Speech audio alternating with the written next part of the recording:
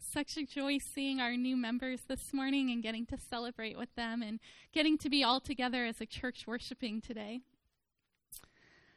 Last weekend, I took a short trip up to Northern California where my family's from. It was my youngest brother's 40th birthday. I have two younger brothers.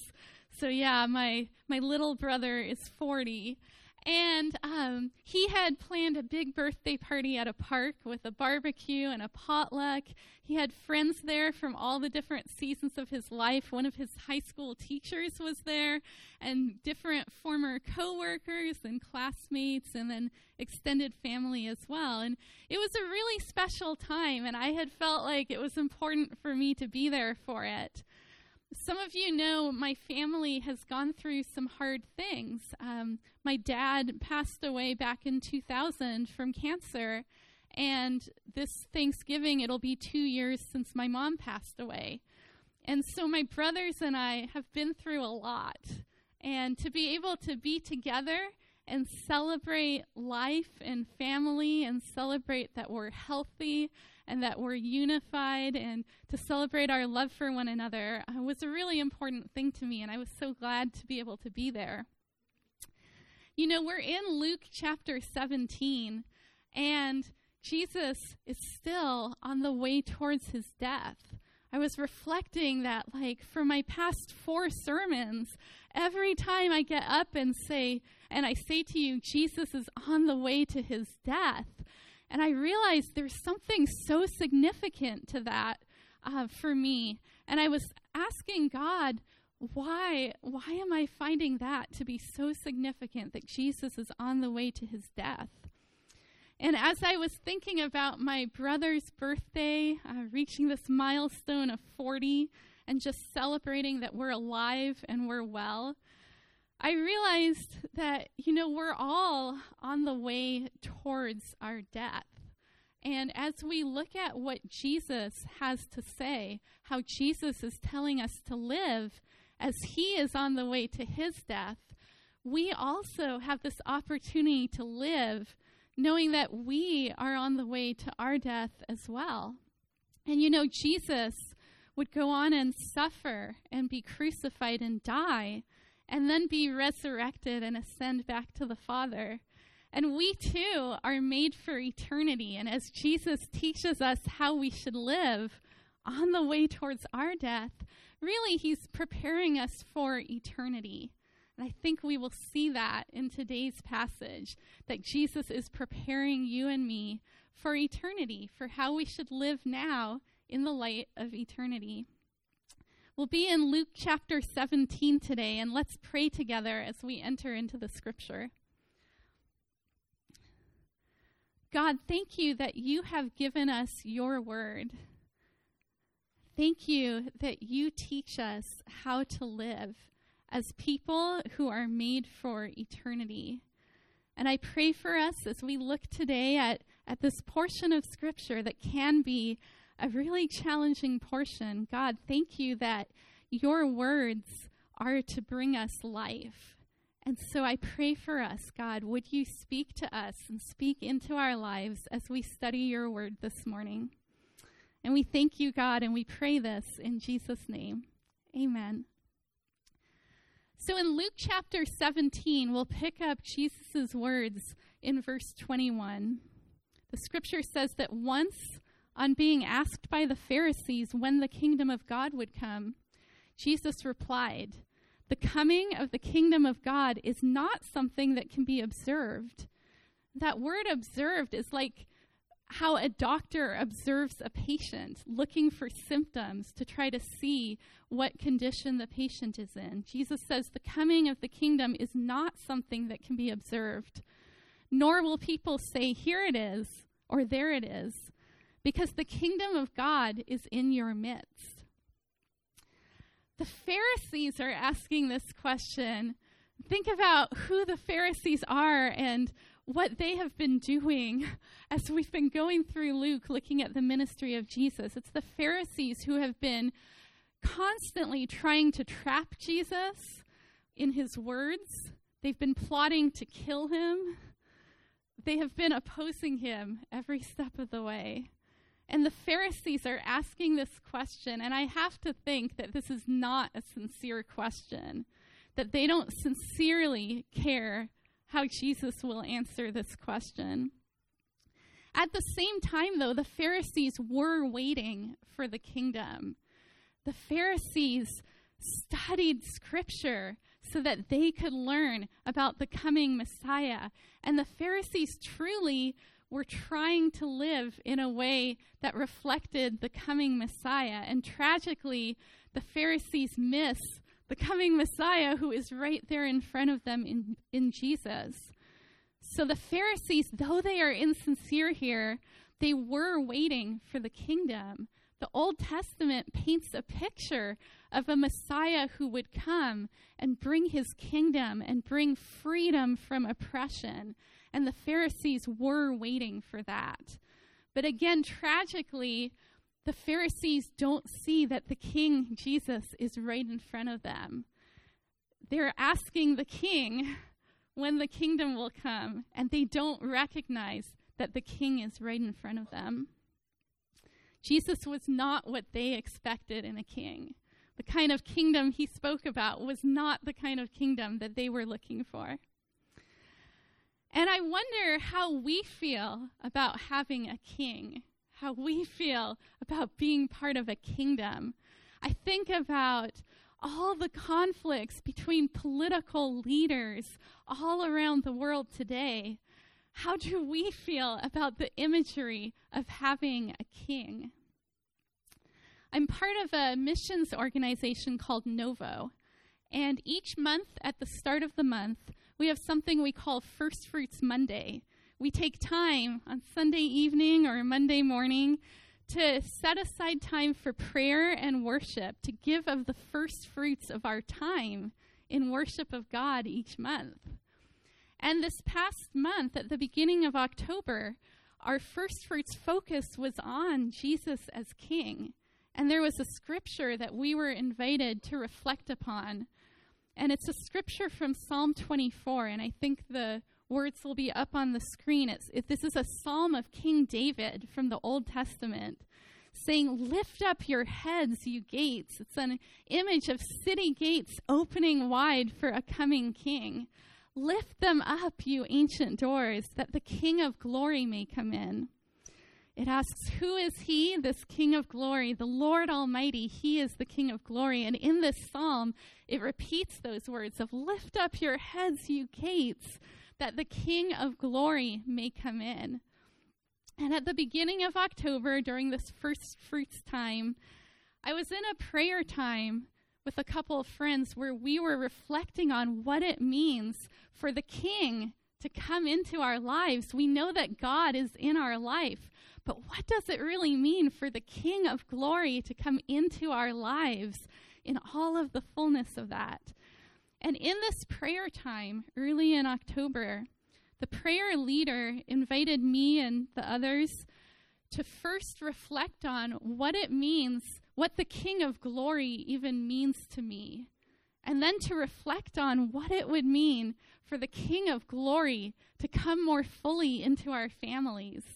And then what would it mean for the King of glory to come into our workplaces, to come into our ministry? And I want to share just a little bit of what happened in me as I prayed. When I first thought about my image of a king, honestly, what came to mind was this huge statue, a cold, impersonal statue that was so huge that I was standing before it, and I was about as tall as the foot of the statue. And it was impersonal. It was just a statue. And I was alarmed in prayer, thinking, like, God, is this how I think of a king? Is this my picture in my mind of what a king is? And I wonder what your picture is when you hear the biblical language of the King of glory. I wonder what comes to your mind. And as I continued praying, the leader invited us to pray about what it would look like for the King of glory to come more fully into our families. And in this part of it, in my prayer, I imagined the King of glory coming among my brothers, their wives, their families, myself.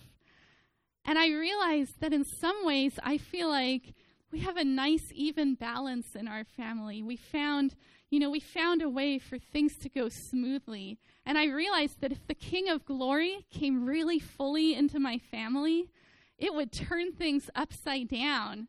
And that would be good and also hard. And I found encouragement feeling that if the King of Glory were to come fully in, it would turn our lives upside down in the best of ways. And then in the third part of this prayer time, we were asking God what it would mean for the King of Glory to come fully into our workplaces and our ministry.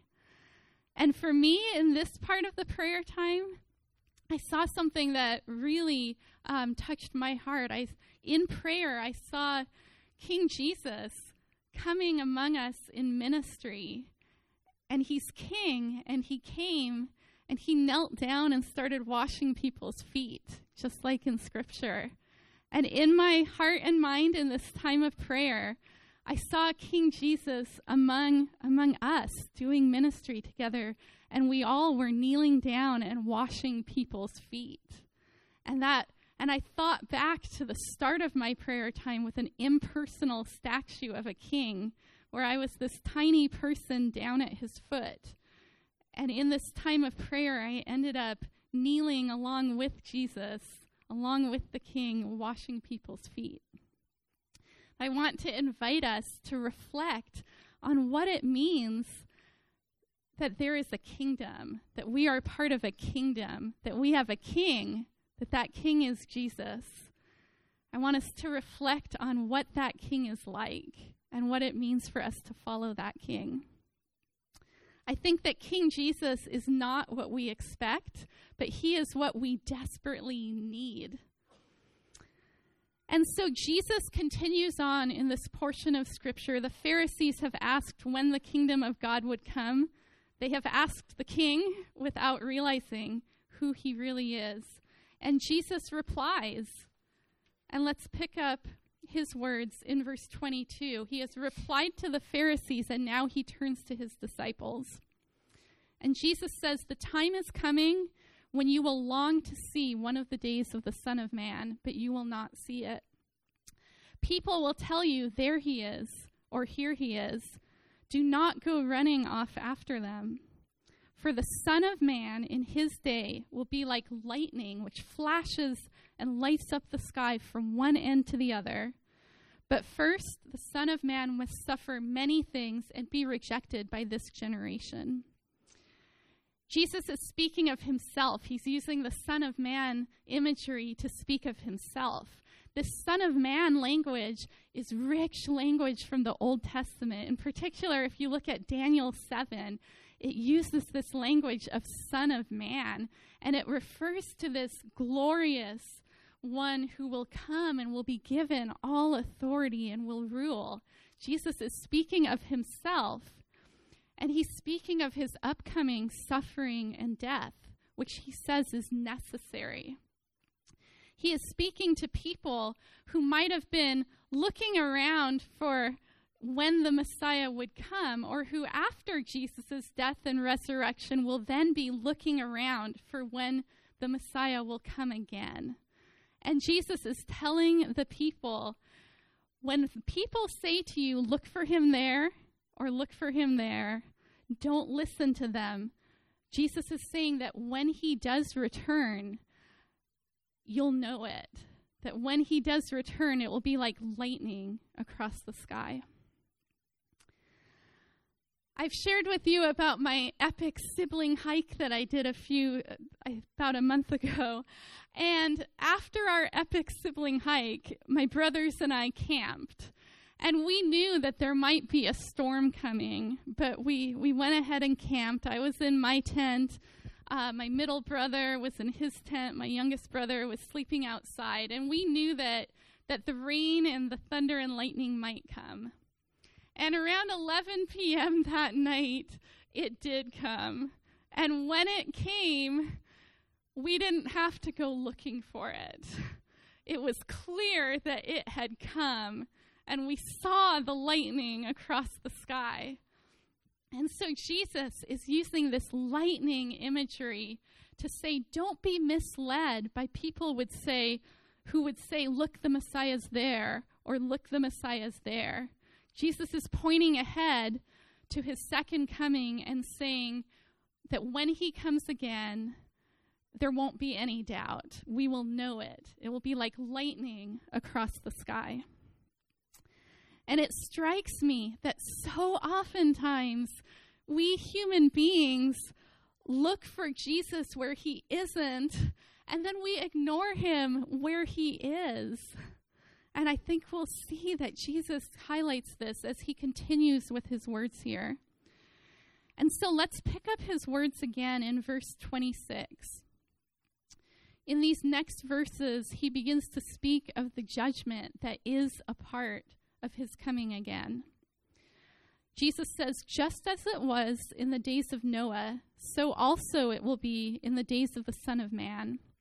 People were eating, drinking, marrying, and being given in marriage up to the day that Noah entered the ark. Then the flood came and destroyed them all. And Jesus gives a second story. It was the same in the days of Lot. People were eating and drinking, buying and selling, planting and building. But the day Lot left Sodom, fire and sulfur rained down from heaven and destroyed them all. As you know, these are two famous, tragic Old Testament stories. The story of Noah. You know, God created humanity and declared it very good.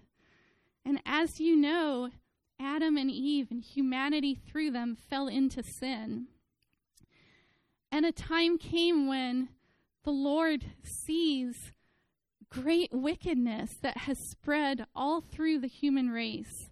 And the scripture in Genesis 6 says that God sees that every inclination of the human heart is only evil all the time.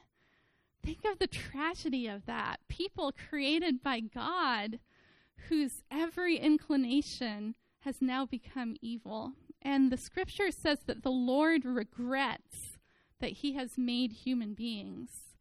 These are tragic words. And the scripture says that the heart of God is deeply troubled. And the scripture continues on and says that Noah finds favor in the eyes of the Lord. And as you know, God instructs Noah to build an ark and to bring his family onto that ark and to bring various animals onto that ark. And then the rain comes down and Noah and his family and the animals are saved. And it's a picture of judgment and rescue. The story of Lot is in Genesis 18 and 19. Lot is Abraham's nephew, and Lot has ended up in Sodom near Gomorrah. And similarly, the sinfulness of the people of Sodom, the scripture says the sinfulness has reached the ears of God, that the outcry has become so great and the sin has become so grievous. And there's this amazing incident where Abraham pleads for the people of Sodom, and God agrees eventually that if even 10 faithful people could be found in Sodom, then God will spare the city. And tragically, 10 faithful people cannot be found. And God rescues Lot and his family who are willing to come with him. And then God rains down sulfur on Sodom and Gomorrah. Again, it's a picture of judgment and also rescue. And Jesus uses these two stories to make his point here. I think he's telling us that sometimes we feel like life will just continue on and never change. We feel like there's sin around us. We have sin in our own lives. And we feel like life will just continue and things will just keep on going on the way they have been. And Jesus is telling us that a time will come when he will come again. And it will be both a time of judgment and a time of rescue. As I was preparing this message, there was a video clip that came to mind. In a moment, we'll be showing a short clip from the movie Titanic. Maybe some of you remember that movie from a bunch of years ago now. And the clip we're going to see is difficult to watch. It's a pretty horrible thing that we'll be seeing. It comes at a point in the movie when the ship, it has become clear that the ship is going to sink. But you will see a group of people who are unwilling to recognize that. They are acting like life will just go on the way it always has. And I need to just prepare you that this clip has some PG-13 language in it. But I think it's worth seeing this clip because it highlights what it can be like when we refuse to recognize what is taking place and we insist upon pretending that nothing will ever change. So if we have the video clip ready, let's go ahead and play it.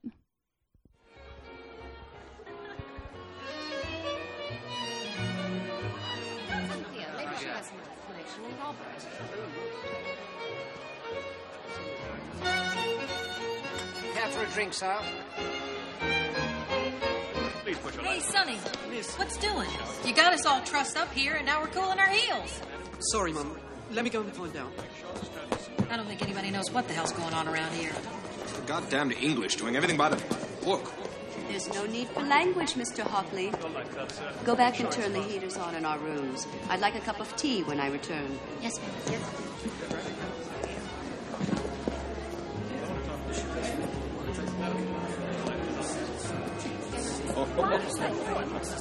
Mr. Andrews? I saw the iceberg, and I see it in your eyes. Please tell me the truth. This way, please.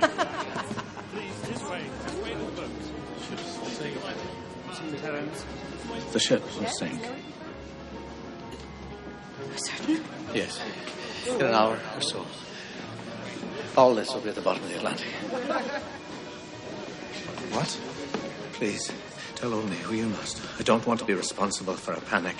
And get to a boat. Quickly. Don't wait. You remember what I told you about the boat? Yes. I understand. Yes, madam. Please put it on immediately.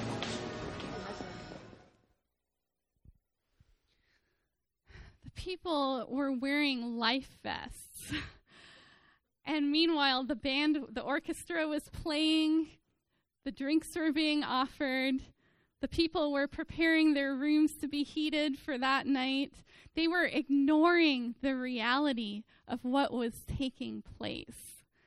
And I think that sometimes we human beings are like that we ignore the reality and act as if and live as if things will just always continue the way they always have been. At the same time, there are some big contrasts between the Titanic and our situation with God, thankfully.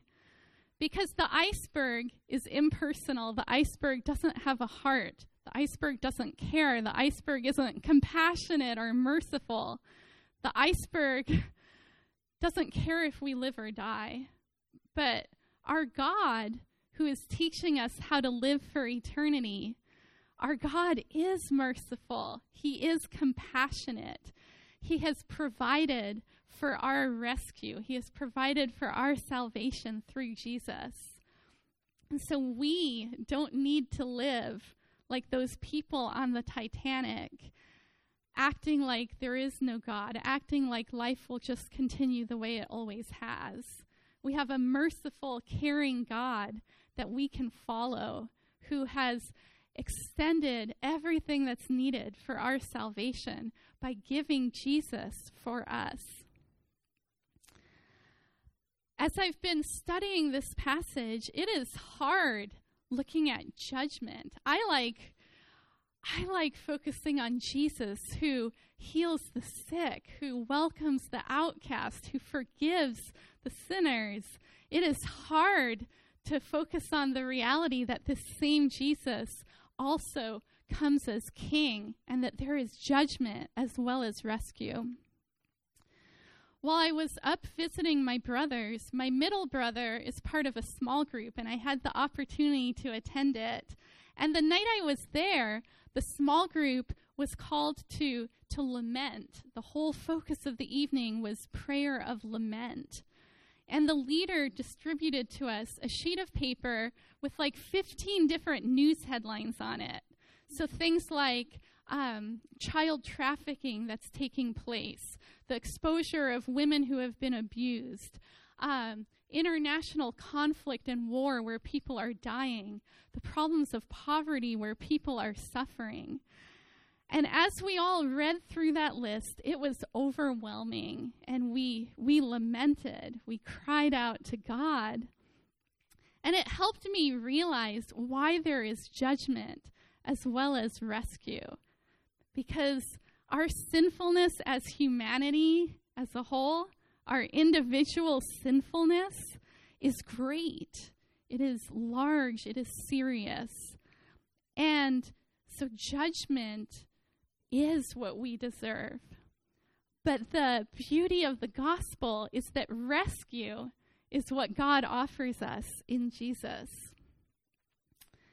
And so in our passage of Scripture, Jesus brings it back from these Old Testament stories back to his hearers, his disciples, and back to us.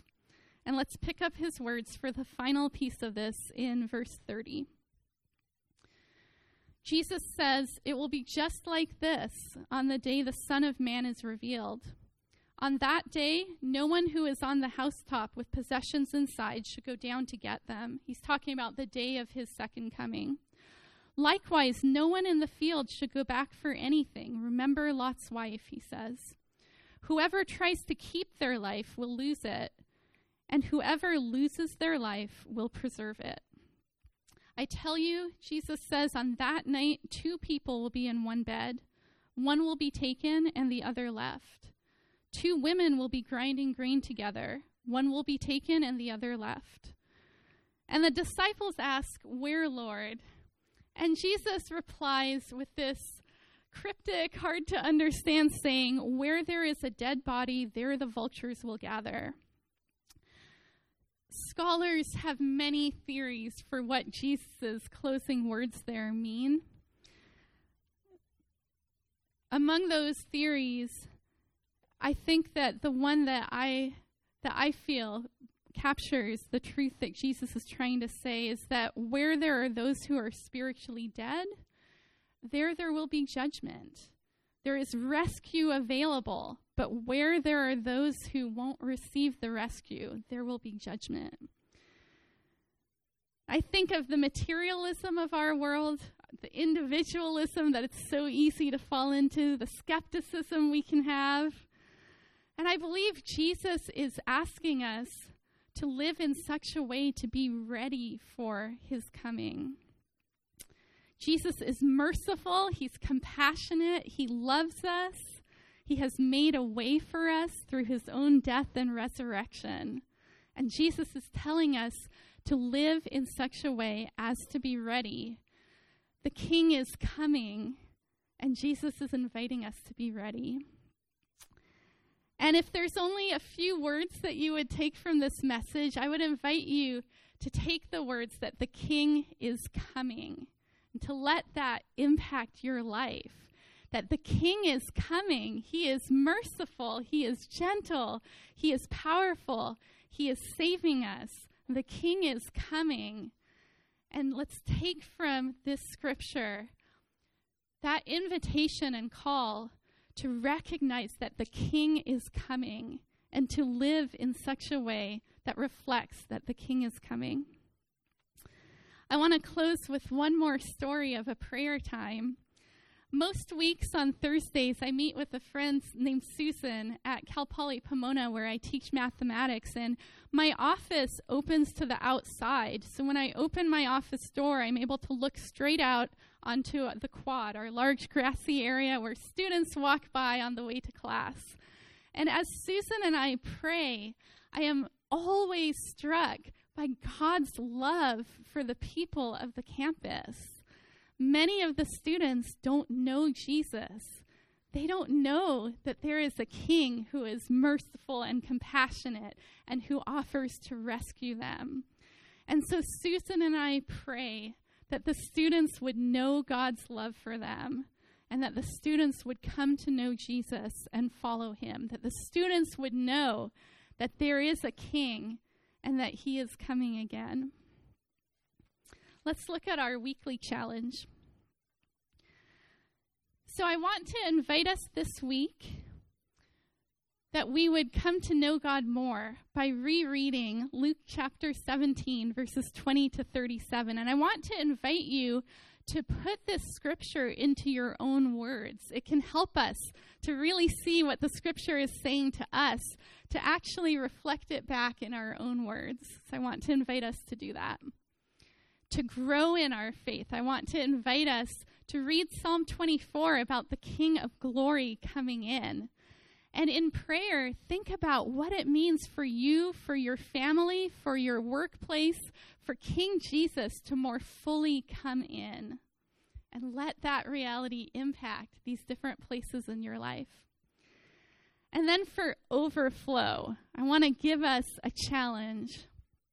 So I want to invite us, and I will do this too, to ask God for an opportunity to tell someone about King Jesus this week. So when you pray and you ask God for this opportunity, and then God brings the opportunity, then let's be bold and go ahead and take the opportunity and tell someone about King Jesus, and let's see what God does with that. Let's pray as we close this message time today.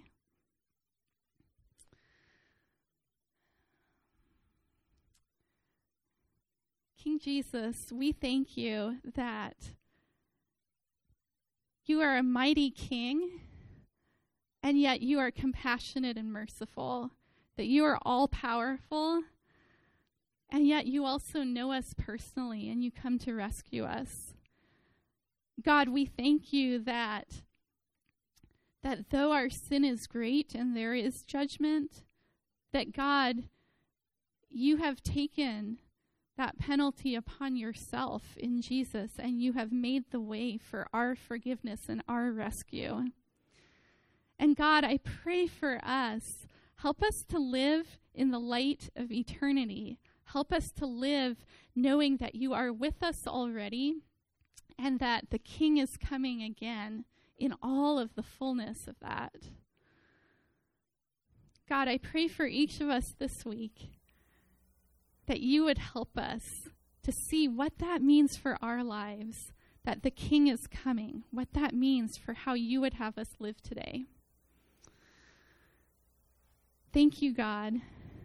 And we pray all of this in Jesus' name. Amen.